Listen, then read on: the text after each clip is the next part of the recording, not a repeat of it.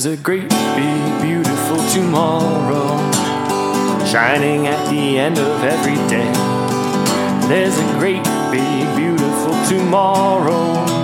Tomorrow's just a dream away. Man has a dream and that's the start. He follows his dream with mind and heart. When it becomes a reality, it's a dream come true for you and me. So there's a great big beautiful tomorrow shining at the end of every day. There's a great big beautiful tomorrow, just a dream away.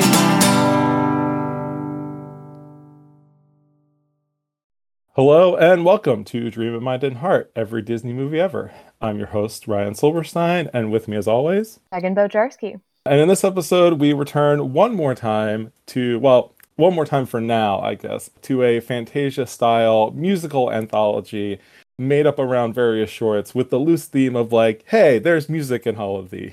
With Melody Time, which was, I keep wanting to say like the release of these further up in the episode, so I'll just say this was released May 27th, 1948.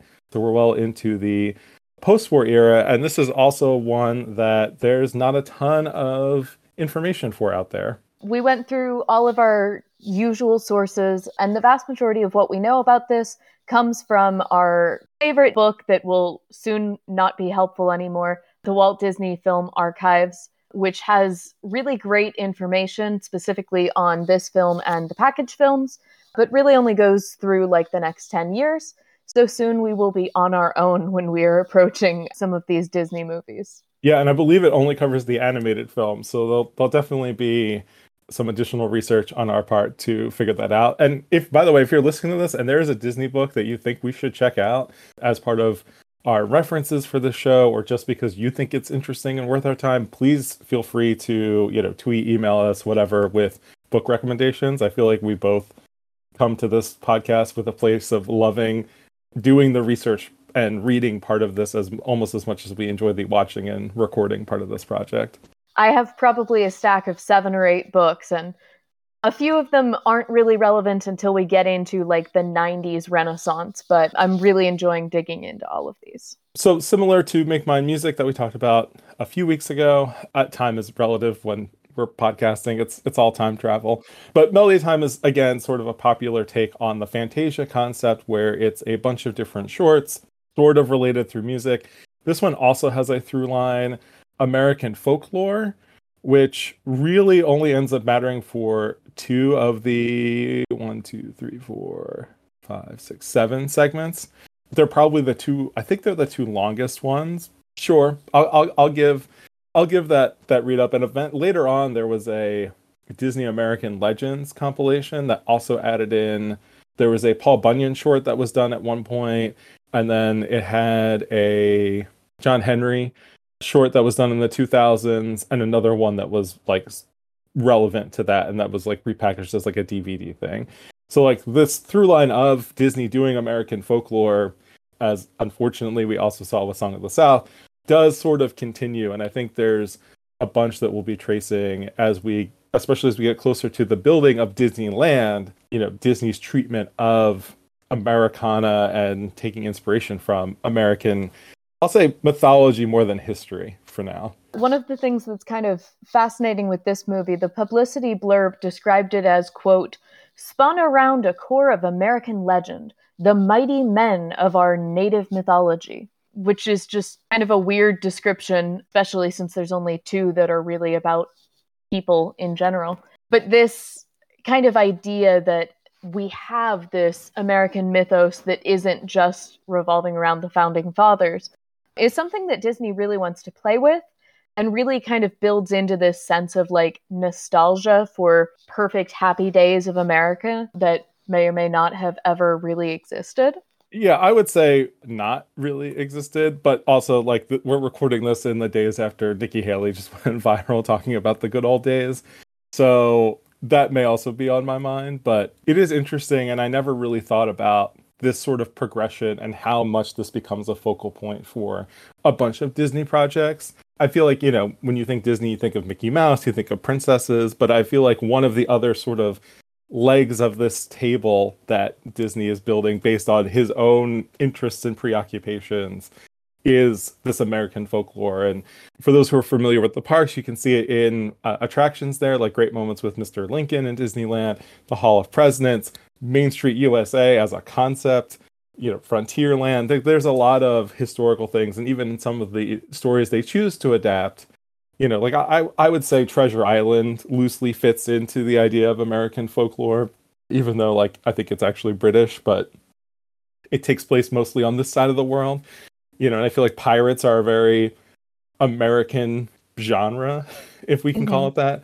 So I do think this is a very interesting through line that we will keep checking in on. And I think it's also interesting because I often think of Disney as a very futurist person when it comes to Epcot and Tomorrowland and him trying to design whole cities that people would live in. But he is, I feel like, just as backwards looking, at least in this era, as he is forwards looking. Focusing in on Disney, both as a man and as a company, it's really important to check in with what was going on. So last we've talked about there was the strike, there was the war. All of those things kind of changed how Disney operated and changed where the money was coming in. At this point, the money is not really coming in. And so we're starting to see kind of the studio just desperately trying to make enough money to return to its glory days, but a lot of uncertainty, indecision, and kind of weird choices. Their debt to the Bank of America was rising over this time period, not lowering, so that even when they had what would be considered a box office success, it was really not lowering their debt nearly enough. One of the problems here was that Walt was just deeply indecisive about what he wanted to do and where he thought the studio should be going. So the studio had started working on educational films and industrialization films, and then Walt just decided he didn't want to do that anymore. And he said, throw out everything we've made, give the companies back their money, which puts them further in debt. We're doing something different. Walt then became obsessed with Alaska and put out a half-hour release called Seal Island that surprisingly made just about as much money as a full feature, which made him question, should I even be going for this full-length feature film that had seemed to be kind of the goal up until that point? At that time, he was also unsure whether he would try to essentially recapture the glory days of Snow White or just sell the company altogether. We had seen back in the very early days of Walt that he had started multiple companies, and when things kind of started going downhill, he would either sell them or kind of just drop them and pick up again later when he had the money and inspiration to go further. This was definitely an idea he was considering again, and we'll definitely see that in these next few films where he kind of wavered back and forth between different styles, mediums, and ideas. So with all of that said, Melody Time ends up feeling kind of disjointed with respect to its style and its themes because the studio was kind of really confused. Similar to its early days, there was a lot of really good experimentation going on, but rather than being kind of a, to quote Encanto, what else can I do kind of vibe, it was really just throwing spaghetti at the wall to see what sticks. And we see some really great shorts in this composition, and some that are just kind of there. Maybe not bad, but certainly not quite to the heights that I think Disney was trying to find. Yeah, I think that this is maybe more consistent for me than Make Mine Music, but doesn't have... There's nothing in this that I like as much as the parts I love in Make Mine Music. Mm-hmm. Like if that has some 3s and some 9s, this has a bunch of 7s mostly. None of them are, like you said, none of them are bad, but none of them none of them really wow me either. Mm-hmm. I would probably say there's some 5s and some 7s, but even so, we don't really have the lowest lows of Disney or really any of the highest highs. One thing I will say before we dive into the production is that this is Another one of those wonderful movies where we have the 10-second disclaimer at the top. So there's certainly still some of that side of Disney going on. But we'll talk about that in more depth as we go along. Yeah, and I think thankfully that mostly applies to one of the shorts, I think. Mm-hmm. But we'll talk through that. And again, like, it's interesting, like, because of this folklore focus, there's a credited American folklore consultant, Carl Kramer, listed in the credits, which is super interesting. And then this is also one where we have to shout out, I think, my favorite Disney artist, and maybe yours as well, Mary Blair, because her fingerprints, I feel like, are over a bunch of the segments in this movie, even if she wasn't directly the art director. I think especially Once Upon a Wintertime, I think some of the stuff in the Johnny Appleseed really feel, and even some of the stuff in Pecos Bill, I think really feels like her style, where it's I don't know, it's just like this really interesting mix of, like, I would almost call it geometric inspired, where like it's like a thin line, but it's like very crisp shapes, like whether it's round or it's triangular or whatever it is. I feel like there's a lot of very like crisp, like minimalist almost animation here, where like the colors are very flat, where like a tree is the same, like all the leaves are the same color and there's not a ton of detail in it. But I think it's a really effective style choice overall. Yeah, in some of the sources, there's some great quotes about essentially the animators who were responsible for the scenes themselves were really struggling to be able to do as much as Mary Blair did, oftentimes just with the backgrounds and with the color choices. Specifically with emotionality, we see when somebody's sad, literally the entire screen turns blue. And it really works for a lot of these kind of slower scenes to just help us really capture the emotions of the characters. Yeah, I completely agree. Megan, did you see Across the Spider-Verse yet? I did. Anytime we're in Gwen Stacy's Spider-Woman world, I thought of Mary Blair because of the way that, like, again, like it has these sort of detailed backgrounds, but the color would just wash through everything and be very related to the emotions. Like it would get more red if there was anger and blue if it was sad. It felt like the people who picked that design choice are also fans of Mary Blair.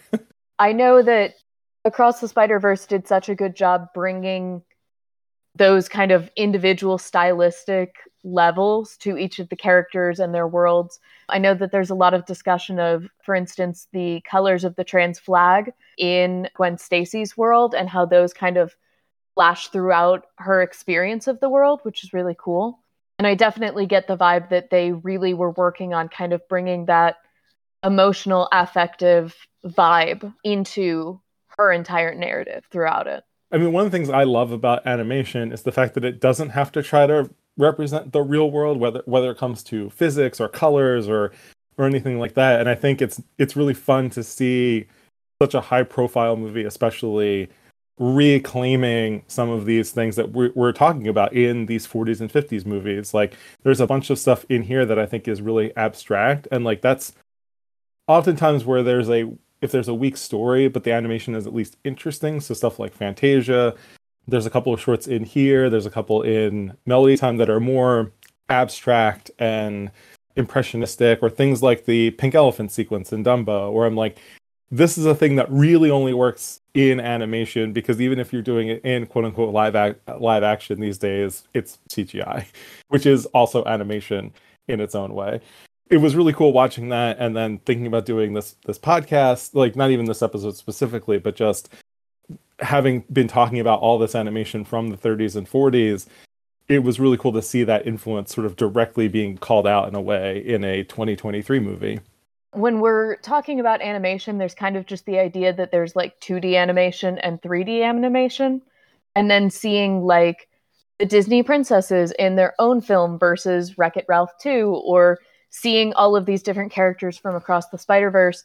I really loved Hobie just like breaking whatever world he was in, because how his animation was done really just shows off how much kind of the world itself has all of these artistic qualities that are definitely clear as we're going through these different Disney movies, where Pinocchio's world and Dumbo's world are completely different forms of animation. And I think you're right. We do see just how well that can be brought out in something like Into the Spider-Verse, Across the Spider-Verse. And I'm not sure there's too many other films that have done quite that good of a job with that. Yeah, especially not in terms of variety. It's cool to see at least the original Into the Spider-Verse movie, some influence here and there, like with the bad guys that came out last year, the year before. I'm very excited about the new Ninja Turtles movie, which seems very much inspired by that style. And as someone who loves comic books and animation, like, I'm just thrilled. Because at some point we'll talk about Pixar in the future. I love Pixar. I think Disney actually also does a pretty good job with 3D animation most of the time. But it's nice when it's not the only style. You know, it's nice to see like a DreamWorks or Illumination not just be like, well, we're also going to do the Pixar style because that's what we think people like, and really start to branch out and, you know, not just in the way the characters are rendered, but like we've been saying, the style of the animation itself and playing with frame rates and colors and all that kind of stuff. It's all tools in the toolbox, and it's all about ultimately telling the story. But I think the way that story gets told with animation is always a little extra special to me. But jumping into Melody Time specifically, the first short is Once Upon a Winter Time. The title song is sung by Frances Langford. I love the style of this one. The bold colors, the wintertime feel. You know, I like that it's sort of all in flashback, where we open in this like Victorian room with a picture of the couple in question. I think it's Jenny and Joe. I think are so. Yes, yep, Jenny and Joe. It's a courtship narrative during winter. They go for a sleigh ride. They go ice skating. There's an adorable rabbit couple that is sort of mirroring Joe and Jenny, or at least the male rabbit is mirroring Jenny, and Jenny and the female rabbit often have the same reactions to their escapades, I'll say. The only thing I'd really say that I think is an interesting choice is like the stakes get way higher in this than I expect them to. Like, this is just a very sweet story, and all of a sudden, like, the Jenny and the girl rabbit are like about to head over a giant waterfall on the ice. And the way that that's resolved, I think, is very funny, where the two boys in the story are very ineffectual about it, and it's up to the horses and other animals to actually do the saving, is kind of an interesting and sweet, weird way to gender flip, but, you know, I'm kind of into it. But I really like the style. The song is kind of whatever to me, but it's funny, before I had even seen Melody Time, I was familiar. This was one of those where on the Christmas Disney sing-along tape, clips from this were set to Jingle Bells, and there's clips from a couple other sources, I think, mixed in. So, but I never knew where this was from until the first time I watched Melody Time, and I was like, oh yeah, there's, you know, the scenes of them, Joe drawing the hearts on the ice with his skates, or him being cold and then like warming up when Jenny falls into his lap. Those clips specifically are like very much burned into my brain from being a very small child and watching that tape over and over every Christmas season. I hadn't seen this one before. I will say, I don't love it. I don't hate it. I just think it's very slow for a while. The song is very kind of gentle and melodic, which is ironic given the eventual stakes. It's a little bit sleepy to me until, you know, people almost die. I did enjoy that little conflict where the male rabbit is just trying to help out. He's like, no, wait a minute. This says thin ice. I don't want you to get hurt. And yet him trying to like get their attention with the thin ice sign is what causes the problem. So I feel like there's some really good character moments. The short as a whole is more of an aesthetic kind of short than it is a narrative, which just for me ends up being a little bit boring. But it's pretty. It's well done. It sounds nice. I do think it's a little bit of an odd choice for the first short, though, because it does go from kind of very slow and sleepy to all of a sudden, okay, we're all going to die. We're falling off a waterfall and frozen ice at the same time. That's just my personal take. I think people who have been listening for a while will know that if it's not super narrative, I tend to get bored. So that's just kind of my perspective on it, usually. Yeah, and I will say, like, I mostly appreciate the aesthetic. I like that the story is kind of simple and straightforward, but I agree with you that the character stuff, for like, you know, there's no dialogue in this short, but I think you understand the characters' personalities very well just based on the animation, which I think is really cool. So knowing that you struggle with abstract stuff, why don't you tell us about Bumble Boogie? Okay. The funny thing is, I actually really enjoyed Bumble Boogie. I also think that I've seen it before, which probably helps. So Bumble Boogie is actually kind of really fun when you look at it in respect to Fantasia. So this is a swing jazz version of Flight of the Bumblebee that is performed by Freddie Martin and his orchestra. It's a weird segment. It's got a lot of surrealism going, but there are some reasons for it and some interesting kind of fun facts we can call out.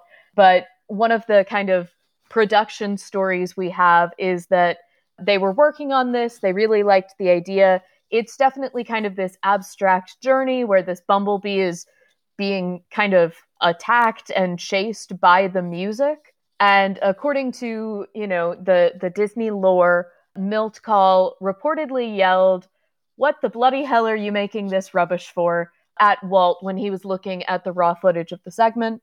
I personally actually think that this one's kind of fun. It goes on a little bit long, but it really does kind of play into that idea that Walt originally had for Fantasia of like making music connect with people. Like you can definitely hear in the frenzy of music the kind of panic of this bumblebee trying not to get murdered by the music itself. I completely agree. This one, as well as Trees, that we'll talk about in a little bit, are the two that feel like they would, if there was like a Fantasia 1948, these would feel like the two that you would like swap in for Rite of Spring or something like that to change up the runtime. So you're seeing your old favorites that you remember from Fantasia, and then the new ones, which was like the original concept. Despite it being jazz and not classical, I think this really fits that mold. I really like this. I think it's really fun. Flight of the Bumblebee is obviously a very iconic piece of music for many, many reasons, including like the Green Hornet TV show theme, which pops back up in one of the Kill Bill movies. Like, it's a piece of music that I feel like most people have heard before, too, which also makes it fun. And I think the Bumblebee is very cute. Again, I really like the abstract nature of this, and I think watching it this time, what I really appreciated was how like the speed of the animation, and just thinking about like there's 24 drawings per second, and how quickly this music is going, especially when like the notes are like dropping in time with the music, and just thinking about the difference in those drawings that is a lot bigger than it would be on like a slower paced thing, and just like the craft behind it really struck me, and the timing of like the notes falling exactly in time with the music. It just like the technical aspect of this impressed me a lot. And I think it's slight but fun otherwise. But like I said, watching it, I was really taken with just the synchronization of the whole thing. I think it just does a really good job of that mission of this is exactly, to me, what that music sounds like. It's very much, some of the Fantasia shorts, I kind of got the vibe that like, and we know practically like Walt said, "Hey, what if we do prehistoric life?" And they just made it work. This feels very natural, very basically what the music was telling them to do. But just kind of a fun fact for this setting, the surrealism here and in Dumbo and a few other places might make people think of some of these iconic surrealists like Salvatore Dali or Oscar Fischinger. Fun fact, both of them worked briefly at Disney, which might have inspired their coworkers to do some of these more kind of abstract projects at this time period. So for instance, Dali worked on the project Destino in 1945 and 1946, which was not finished and released until 2003, which is just kind of crazy, but shows again Disney going, let me take all of these things from these first like 20 years and bring them back out. And then Fischinger actually worked on part of Fantasia. So he had been working on it. He had done some of the illustration, but the thing that he didn't really like is that Disney is very much a kind of collaborative environment. Maybe you create the characters, you create the background. He created his segments and other animators changed it, and he kind of threw a fit and stormed out and said, screw this, I'm working on my own.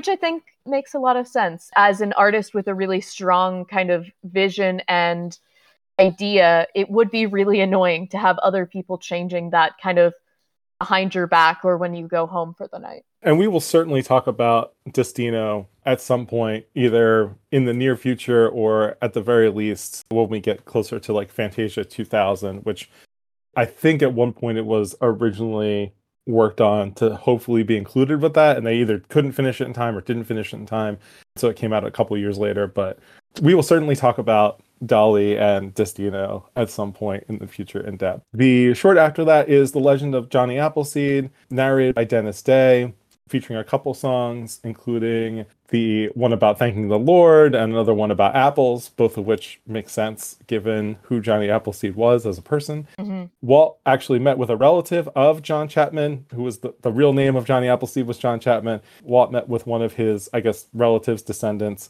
to get details. And again, like I was sort of alluding to, there's a lot of Christian themes in this short, which did draw some critique both at the time and later on about being a little out of place for Disney overall, because we don't really associate Disney with a lot of like strong Christian messaging, like explicitly Christian messaging. And so this is sort of the exception to that. I did want to take a moment to go into History Corner about the real Johnny Appleseed, just to give a sense on like timeline. He lived a very long life for his time. He was born in 1774 and died in 1845. So he lived a long life. And when it talks about him going west, at this point in the country's history, west was like as far as Illinois from Pennsylvania. So not like the west as we think of it, but the west as it was, back then. As to like why he did what he did, there's a lot of, this definitely dovetails with the mythological conception of Johnny Appleseed as a guy who dressed poor and wore a sauce pot on his head for a hat. Michael Pollan, the author of The Omnivore's Dilemma and a bunch of other food-related books, believes that since Chapman was against grafting of apples, so like taking part of one apple tree and grafting it to another tree to sort of make a specific tasting variety, his apples were probably not actually edible, were probably used only for making cider, which is one of the things they mention using apples to make with. But the song really is trying to sell like, look how many things you can do with apples. And in reality, what you could really do with Johnny Appleseed's apples was turn them into booze. And so Pollan says, quote, really what Johnny Appleseed was doing, and the reason he was welcome in every cabin in Ohio and Indiana, was he was bringing the gift of alcohol to the frontier. He was our American Dionysus, which I think is a wonderful description, especially because of how Christian Johnny Appleseed was, and using a Greek god to compare him to, I think is just a very funny touch by Michael Pollan. And then historian Paul Aaron also argues that, we think of Johnny Appleseed as this very sort of charitable figure, just like planting apple seeds from the goodness of his heart and spreading apples across the land to make everything easier, which is certainly how this short portrays him. But Aaron says he was actually a very successful businessman. Quote, he bought many parcels of land on which he planted his seeds and ultimately accumulated about 1,200 acres across 3 states. He wore pauper's clothing by choice and not out of necessity. So he wasn't just this like Christian hippie that the short depicts him as. He was actually sort of a shrewd businessman, and like those apples belonged to him. They were not free for the taking, and he would swing by and check on them. And, they were more like nurseries than they were even orchards, where he would then sell trees and offspring to other people. And he actually got pretty wealthy at one point. There were some other financial hardships and taxes and things that sort of dwindled his wealth during his life and soon after he passed. But this is certainly the mythological Johnny Appleseed. I'm sort of mixed on this. I do agree that the Christian theming is a little strong-handed, especially compared to what I usually expect from Disney. But I do think the songs are at least fun and cute. And again, I like the animation style. This is very reminiscent of what we'll see in a couple weeks with The Legend of Sleepy Hollow. It has a very similar sort of, and again, it's a similar enough time period too, where I think it creates this sort of Americana style from Disney that sort of carries over. But overall, I think it's fine. I do enjoy the very end where like he has to be talked into accepting death because he's like, I still got more apples to plant. That is my favorite part of it. To be fair, I love apples. I am also Christian. I don't feel like the songs themselves are out of place because they do kind of fit his narrative. They get a little preachy, especially at the end. But I do just, as a perfectionist and as a workaholic, I've very much had those things where people are like, no, you need to eat. And I'm like, no, I need to write one more page. Or, oh, you need to go to bed tonight. And I'm like, I haven't studied enough. So I just love the perspective of like, dying. And it's like, no, but I have work to do. You don't understand. And they're like, no, but like now is your time for rest. And I'm like, what's that? I don't believe in rest. I need to keep doing what I do. This is who I am. I also will say that going back to the note that this is about folktale, but this is specifically kind of the American mythology, I do like the fact that it really brings out like, why are the clouds the way they are? The clouds look like that because it's Johnny planting his apple trees in heaven. I think that's really cute. I think it's very in line with traditional definitions of mythology being explanations for why things are the way they are. It's a bit heavy-handed, but I also think that that makes sense as we're going into the beginning of the Cold War era, and especially with Walt being so anti-communist, there becomes kind of this narrative in America that Christianity will fight the communists. So I definitely can see a little bit of those traces of the early Red Scare and Walt's fervent hatred of communists starting to come out in pushing maybe that Christian messaging just a little bit stronger than he normally would. That's a great point that I hadn't thought about, and I think that totally makes sense. Revisiting this, I found the Christian stuff a little bit more surprising because I had kind of forgotten about it, but not as surprising as the second time it happens in this movie.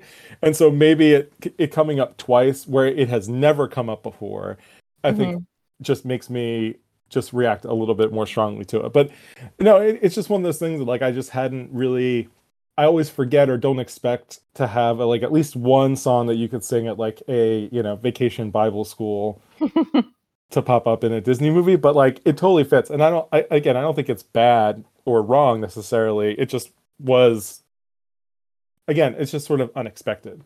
In traditional Disney, at least, and we'll see if this is different in any of these kind of hidden, especially live action films.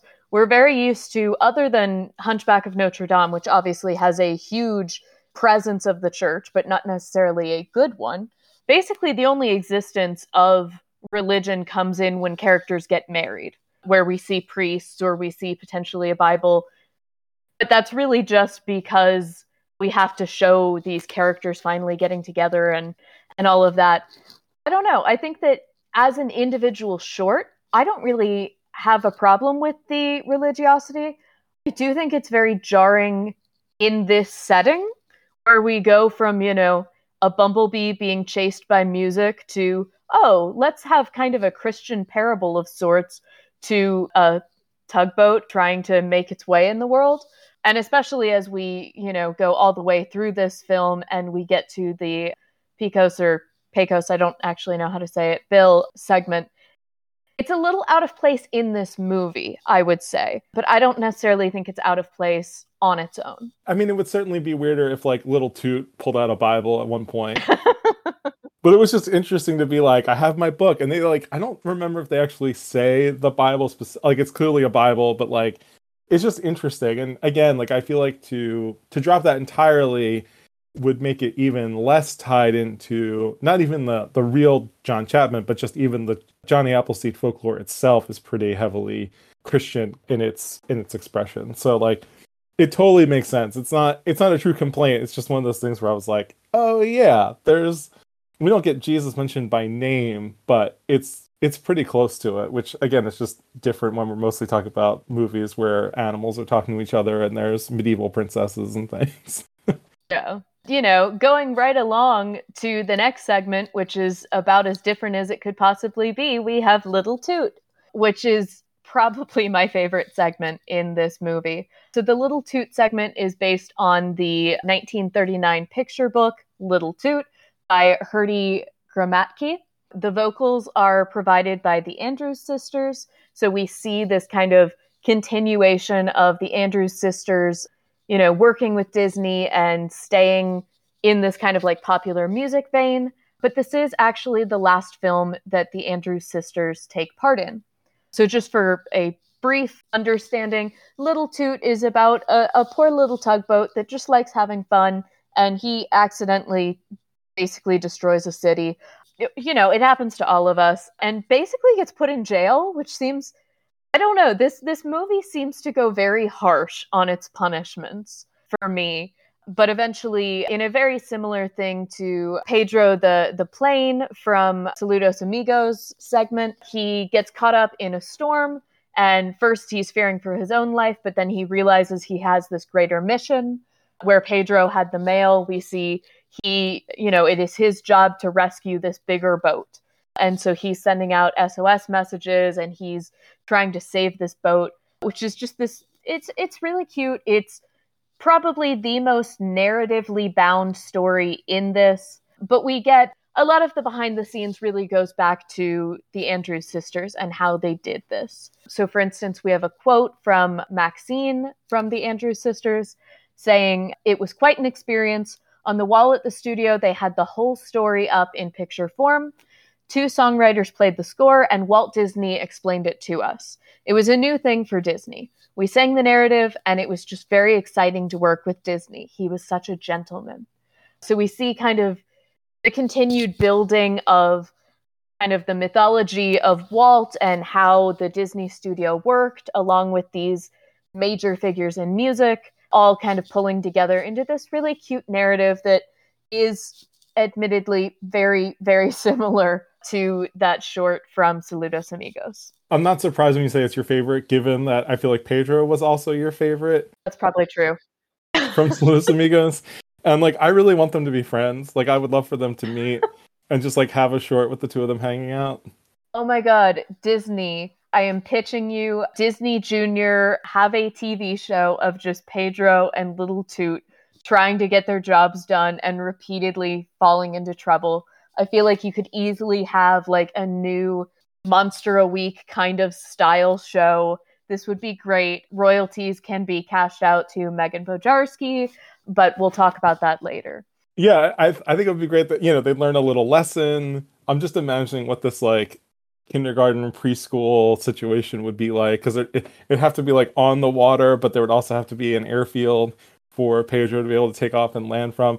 I think this is a great idea. I think we can supplant the Cars extended universe with Pedro and Little Toot.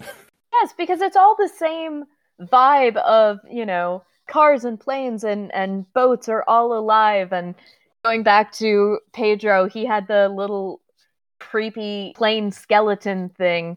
I think it definitely works kind of either within the Cars universe or as a Cars light kind of situation. I think it's very obvious that I latch onto cute characters, and Little Toot is definitely that. I just feel so bad when he's dragged away by the police boats and he's like, "But Dad, I was just trying to help." Yeah, this is a very 1940s father experience. Big Toot is very disinterested, I feel in Little Toot, and barely tolerant of, his playfulness and his making figure eights in the middle of the traffic lanes. And, I do like that they don't say it, but because of the Statue of Liberty at the end, it's oh yeah, this is New York Harbor.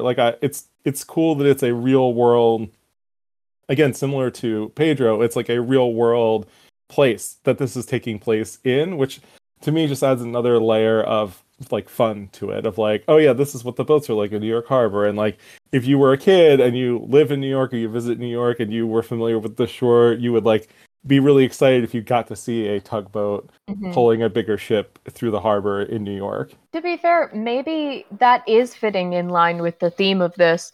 Little Toot is not, I would say, a figure of American folklore, but maybe they were trying to make him one, to make we have these famous humans, we have these famous cryptids, and New York, what do we have? We have Little Toot. Also, Little Toot works very well, but the name Big Toot just is weird to me. I would have rather he just be called Toot. Like there's Toot and Little Toot. But this is me caring way too much about one segment of this, but it's definitely my favorite because it's got the best characters and narrative as far as I'm concerned in this film.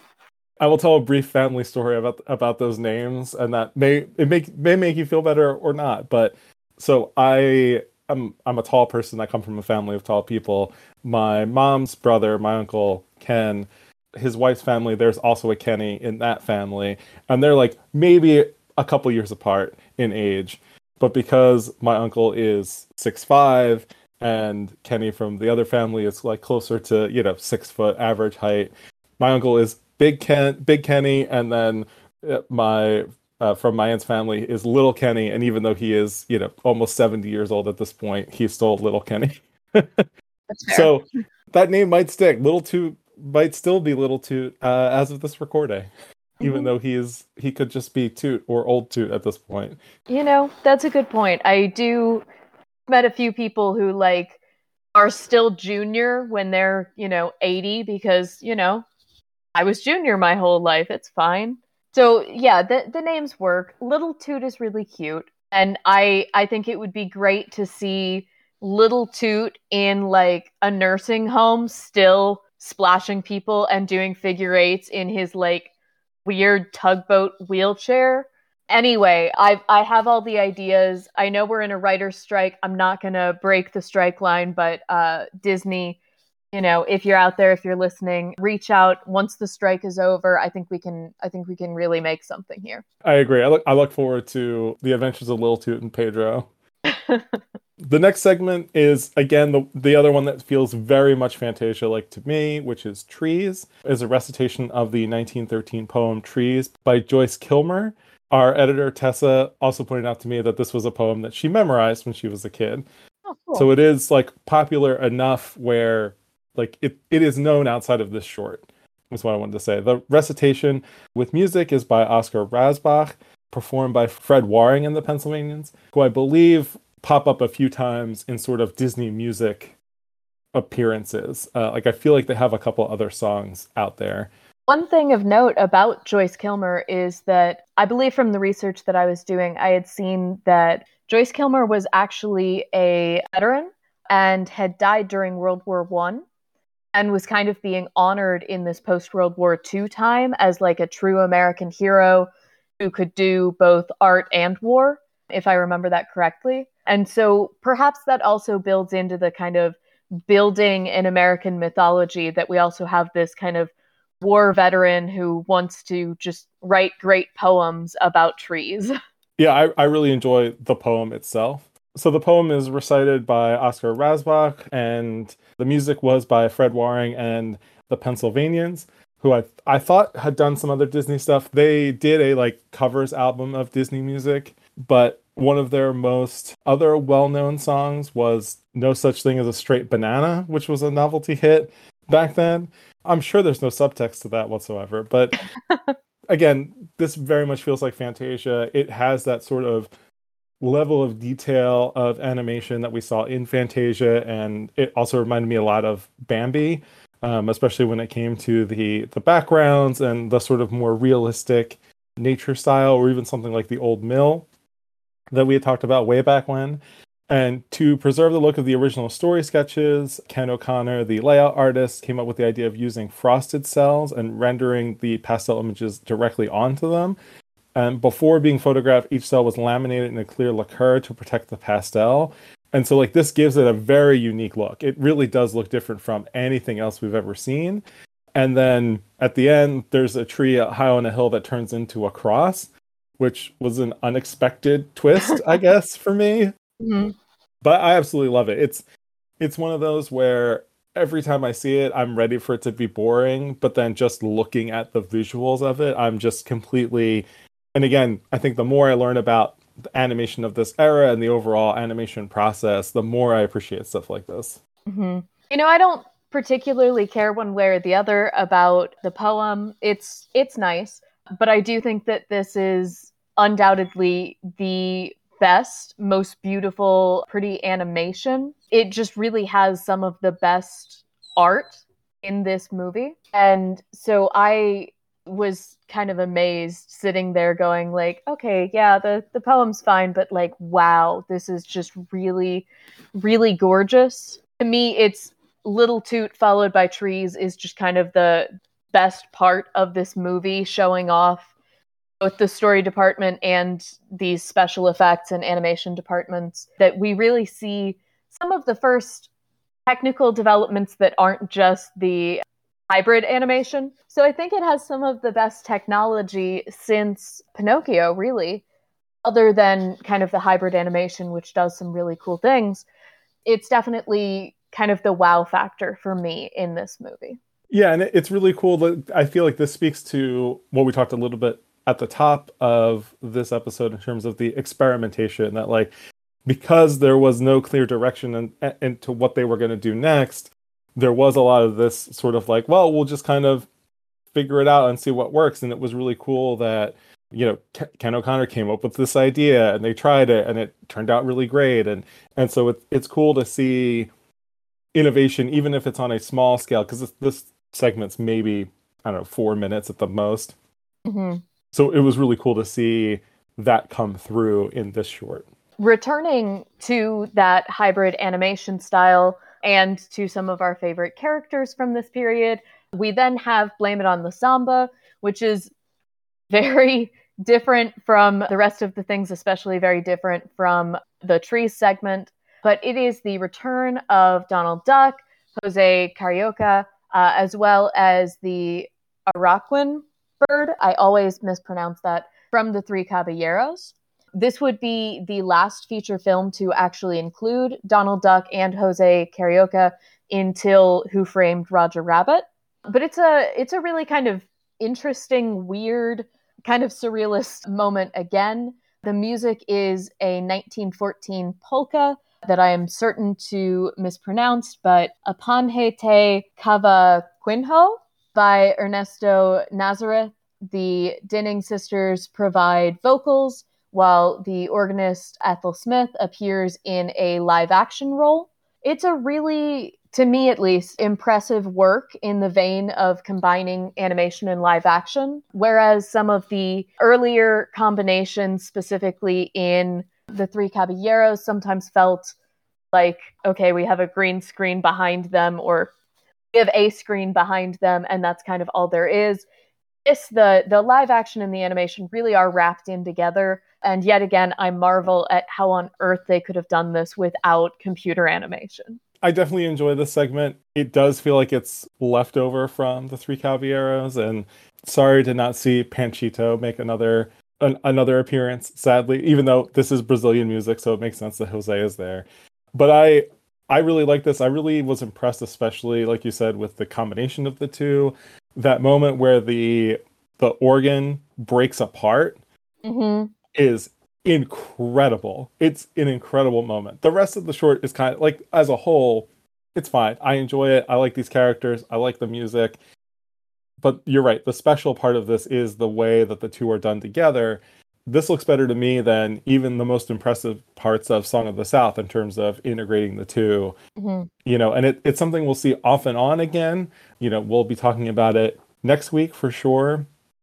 And then I know, again, with Mary Poppins, obviously, and Pete's Dragon, and then Roger Rabbit. But, like, there's not too many other instances of this in between. And so it was really nice to see it sort of improved upon and taken to the next level for this one. The final short and the longest short, it's about 22 minutes, is Pico's Bill. I'm also not sure which is the correct pronunciation, so I'm just going to go with whatever feels right when I say it. This retelling of the stories features Roy Rogers, his horse Trigger, Bob Nolan, and the Sons of the Pioneers, who are a musical group, telling the stories of Pecos Bill to Bobby Driscoll and Lana Patton, who are stars of this season for us. As we're in Song of the South, they'll also be in So Dear to My Heart next week. Lana was also in Fun and Fancy Free. they're sort of in Disney's company of players that he's sort of thinking about building at this time. The first known Pecos Bill stories were published in 1917 by Edward O'Reilly for the Century magazine. They were later collected and reprinted in 1923 in a book called The Saga of Pecos Bill. O'Reilly claimed they were part of an oral tradition of tales told by cowboys during the settlement of the Southwest, including Texas, New Mexico, and Arizona. But American folklorist Richard M. Dorson disputes that, saying that O'Reilly is just the author of Pecos Bill, which I think is interesting when people are like, I'm writing these, like, they're not, it's like, just take credit for this, like, story you came up with. And so, like, this tells a bunch of vignettes around, again, in that folklore tradition of, like, how the Gulf of Mexico came to be, how the Rio Grande came to be, tornadoes, why, and the biggest, I guess, main question of the whole thing is, why do coyotes howl at the moon? And we find out that Pecos Bill was raised by coyotes, and they howl at the moon because his love, Slewfoot Sue, is in permanent residence on the moon thanks to her extra bouncy bustle that she wore for their attempted wedding, and was thrown off his horse, Widowmaker, which I guess would technically be Widower Maker in this case. And she bounced so high she landed on the moon and was never heard from again. I overall like this. I mean, this is where that cultural warning certainly comes into play, and its depicting of Indigenous Americans is certainly terrible. However, I will say I overall like the animation style. I really like the Slewfoot Sue segments, like that half of the story, more than the first half. Well, I like the folklore aspect of, again, explaining these things in the natural world and how we got them. Watching it in 2023 and being like, oh, it was a white guy who did all of these natural things in a land that was already living, like already had people living in it and settled on it for thousands of years before we got here, doesn't really work for me anymore. I think him, like with the tornado and like all that stuff is great. Like I said, the other stuff is so-so. I do like the way that the desert looks, actually having been out in that part of the country earlier this year. It was cool to see that translated into this animated style. And obviously I don't like the explanation for how the painted desert got that way, but I do like the way that it's drawn after the colors are added to it. It is actually really interesting and nice. I really like the Slewfoot Sue segment. She is a very attractive 2D drawing. And so I think that really sells Pecos Bill's instant reaction of basically, turning into the Tex Avery wolf and like howling with lust at her. I think works really well. Jerry Beck, the author of the animated movie guide, talks about the when Bill kisses Sue and his guns rise from his holsters and begin to fire by themselves as a premature ejaculation joke that basically got past the censors somehow. Either they just didn't pick up on it or they just thought it was funny, I guess. I don't know. But like it's very clearly that's what the subtext is. I, for one, welcome it. I think that, like I said, I think the love story aspect of it is a lot stronger than the first half. And overall, the racist depictions aside, I overall enjoy the segment, but I've been writing about Westerns for a year and a half now, so I'm kind of in the bag for the genre a little bit, and seeing Disney take it on in an animated way is a little extra fun for me, maybe because of that. It's a complicated segment for me because, so essentially the explanation in this is that the painted Indians were so scared by him shooting at them, I wonder why you would be scared, that the paint flew off of them, and that was how it became the painted desert. And that is just bad. How it's drawn is bad, how it's talked about is bad. I also am not a fan of the Slewfoot Sue's, ego that she wanted to have like a big butt gets her literally rocketed to the moon. Makes me a bit uncomfortable. That is totally fair. For me, I feel like it's so over the top that it just becomes kind of ridiculous. But I agree with you. She should not be punished for wanting to look good, especially on her wedding day. It seems a little extreme to me. I will say that to Disney's credit, they didn't make this up. So it's not like the Pinocchio, Pleasure Island, where they took it from like a place of leisure and made it into basically a brothel. It was in the original stories. Disney doesn't always stick to the original stories, so they probably could have cut some things, but obviously they didn't. I don't know. There's definitely some good stuff in this segment, but it gets so bad for me that I'm not sure it would be something I would want to watch again. I think that's totally fair. Because it's Disney in a way, I like extra appreciate just how horny it is. Yeah. And like the fact that it's also in the same movie with the two most like religiously tinged shorts that we've seen so far just makes it really stand out, I think, even more. Like this makes this a very strange package to watch all the way through. Especially if you were like watching with like a very religious like parent or grandparent or something, and like they're like, oh, this Johnny Appleseed, like he's a real role model. And then it ends on this segment where she's like slapping her bustle so it like wiggles in the mirror, and like his guns are going off, he's howling. Like it's just very, because we had jokes in Reluctant Dragon and the live action stuff that were very much the guy whose name we can never remember hitting on various women at the studio.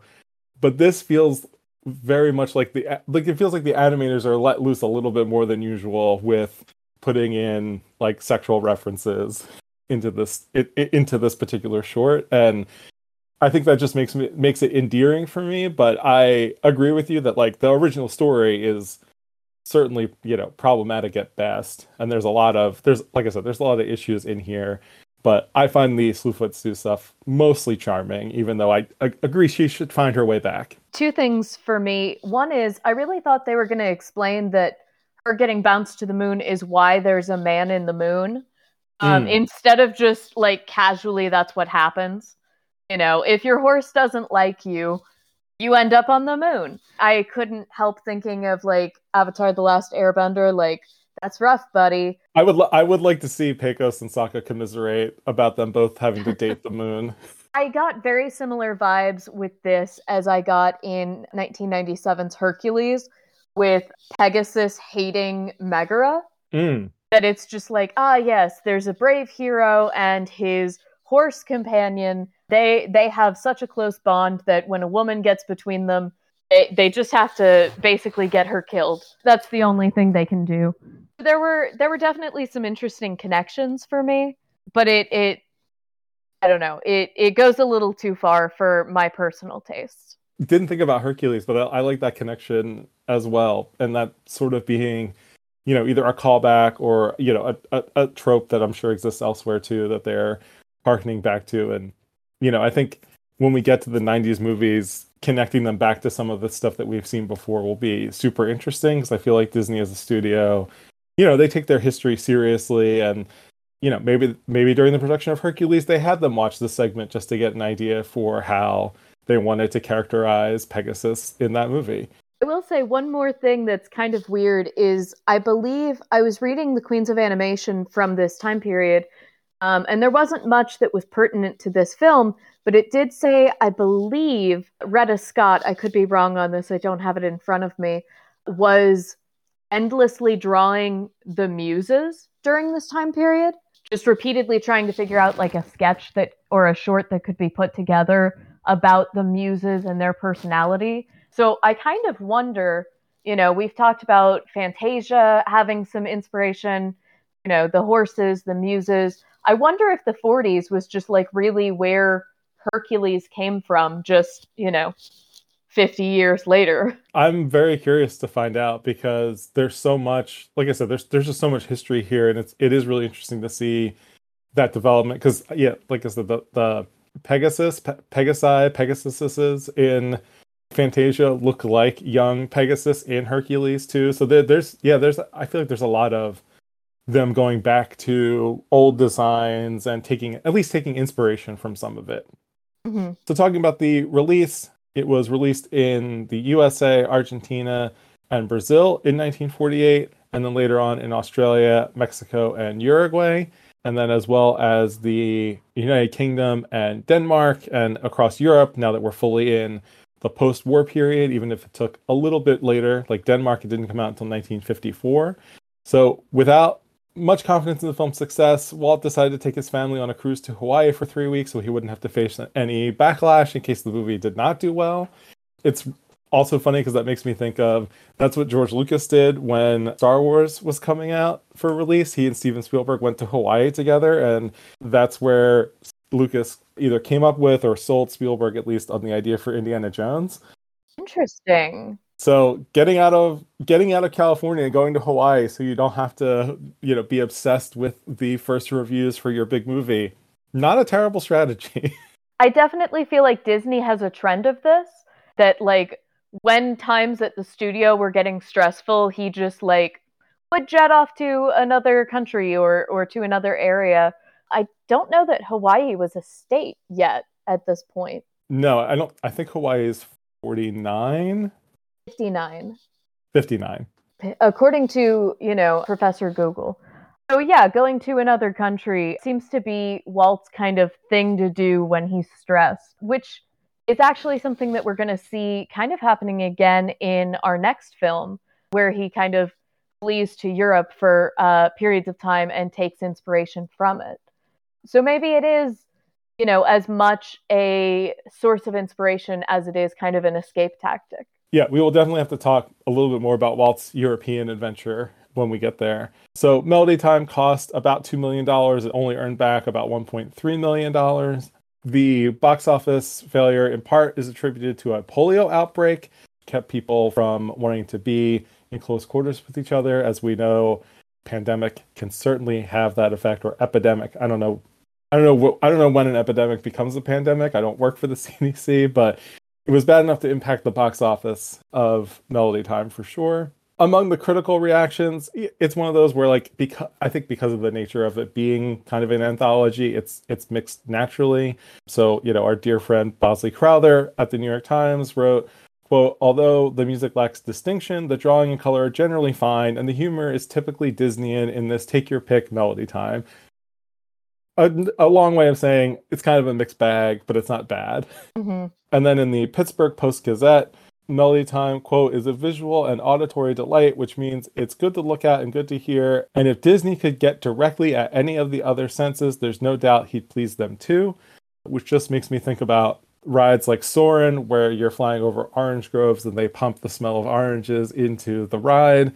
So they would eventually get the smell, at least.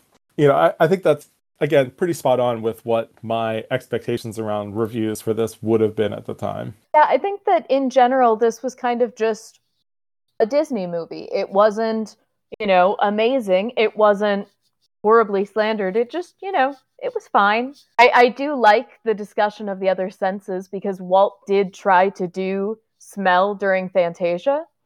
So to see kind of the discussion of how he continues to get all the senses involved and all of that is definitely an interesting take on it.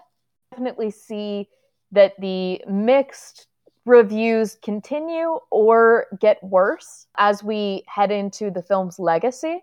For instance, on Rotten Tomatoes, the critical score is a 73%, which is actually pretty good, but the audience score is a 48. So this is definitely one of those situations where we kind of see the critics going, "Oh, look at the technology. Aren't there cool, growth?" And the audience kind of going, "I don't care. It's a little bit boring." And then, of course, the kind of cultural insensitivities are definitely a factor in that.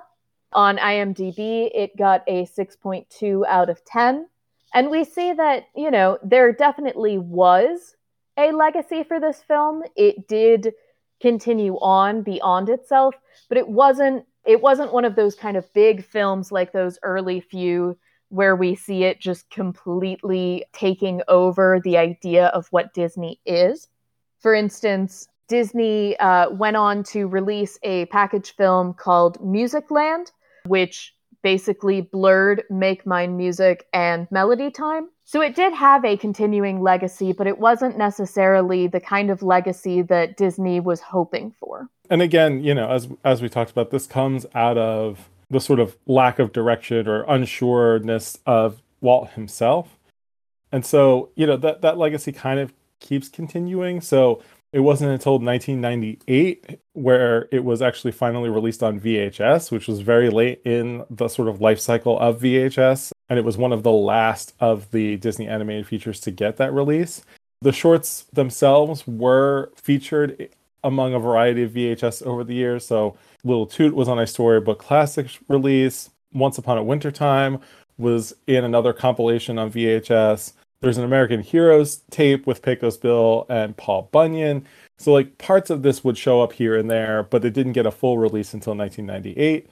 It is on DVD and Blu-ray. The Blu-ray is exclusive to the Disney Music Club, where you can get a copy, but it is also on Disney Plus, unlike Make Mine Music. Little Toot was adapted into a comic strip form in 2 issues of Walt Disney's Comics and Stories, which was published in 1948. Capitol Records produced a record with the Little Toot song, and it was the first children's record to hit 1 million sales on the Billboard charts, according to Billboard president Alan Livingston at the time. This was, of course, subject to censorship, thanks to Pecos Bill's smoking. However, his cigarette is fully intact on Disney Plus, which was maybe a little surprising. It's just interesting what gets censored these days and what doesn't. You know, I think again the Hatfields and McCoys inspired short is more about domestic violence than gunplay, given that like Pecos Bill shoots the screen directly in this movie, and you can watch it on Disney Plus. The racism does not get censored. It does just get that unskippable content warning at the beginning. In 1998, a Chicago Tribune review of the film in honor of the VHS release described it as, quote, sweet old-fashioned delights and one of the few Disney animated films that preschoolers can watch alone without danger of being traumatized, but also the younger generation might be bored by it as they are attuned to the faster, hipper rhythms of the post-Mermaid era. Which sort of makes sense. Like, I feel like they're just saying, like, yeah, it's not going to mess your kid up the way that Dumbo and Bambi might from this era, but it's mostly harmless. You know, I mean, Common Sense Media does point out all of the cultural depictions that we're talking about before, and it basically says, like, for diehard Disney fans or animation fans, there's stuff here, but for everybody else, it's probably skippable, which I think is probably fair, you know, on top of the sexism and racism in the Pecos Bill segment. In the parks itself, perhaps oddly, Pecos Bill is the most prominent part of this, especially in Magic Kingdom in Florida. There's a bunch of different references to Pecos Bill in Frontierland. So there's a sign of him outside the Pecos Bill Tall Tale Inn and Cafe, which is a restaurant I have eaten at. And there's a bunch of like decorations inside that restaurant that reference the short, including a pair of gloves with the inscription "To Billy, All My Love, Slewfoot Sue" in a glass display case. In the World of Disney store, Jose Caroca from Blame It on the Samba appears on a mural on the ceiling among many other characters. And at the All-Star Movies Hotel, there is a script for Melody Time in a glass case, which is weird, sure. But that's kind of the very small legacy of this movie, again, mostly in Florida. I guess kind of one of the interesting things to me is that there isn't really a frame device for this. So most of these package films that we've talked about have had at least some description of how we get from one scene to the other. This one doesn't really have that. I remember that one source kind of called it out for its intro, where it goes from showing kind of sheet music to showing, I think, a book to showing an easel with paint on it, where it seems a bit unclear as to how these things are supposed to be tied together. But other than that, I think for the most part, we've covered it. Like we said before, there are some pretty good individual shorts, but nothing necessarily that kind of rises to some of the greats of some of the earlier films we've talked about. Yeah, I would completely agree. I mean, I think Trees is the most interesting segment by far. I do really like Little Toot as well. And like I said, I have mixed feelings about Pecos Bill, but there's parts of that I appreciate, at least, even if I don't agree with all of the depictions within. There's pieces of it that I appreciate for what they are. But yeah, I think that about covers it. There's, like we said, there's not a ton of information on this one, but at least it is more accessible than Make Mine Music. So Megan, do you want to take us out? Next time on Dream with Mind and Heart, we will take a trip into Walt Disney's hometown memories with So Dear to My Heart. In the meantime, you can email us at dreamwithmindandheart@gmail.com and follow us on Twitter, DreamMindHeart, and on Instagram at Dream with Mind and Heart. Thanks to Rosalie Kicks for our artwork, Honey Badger's Folk for our theme song, and our editor, Tessa Suela.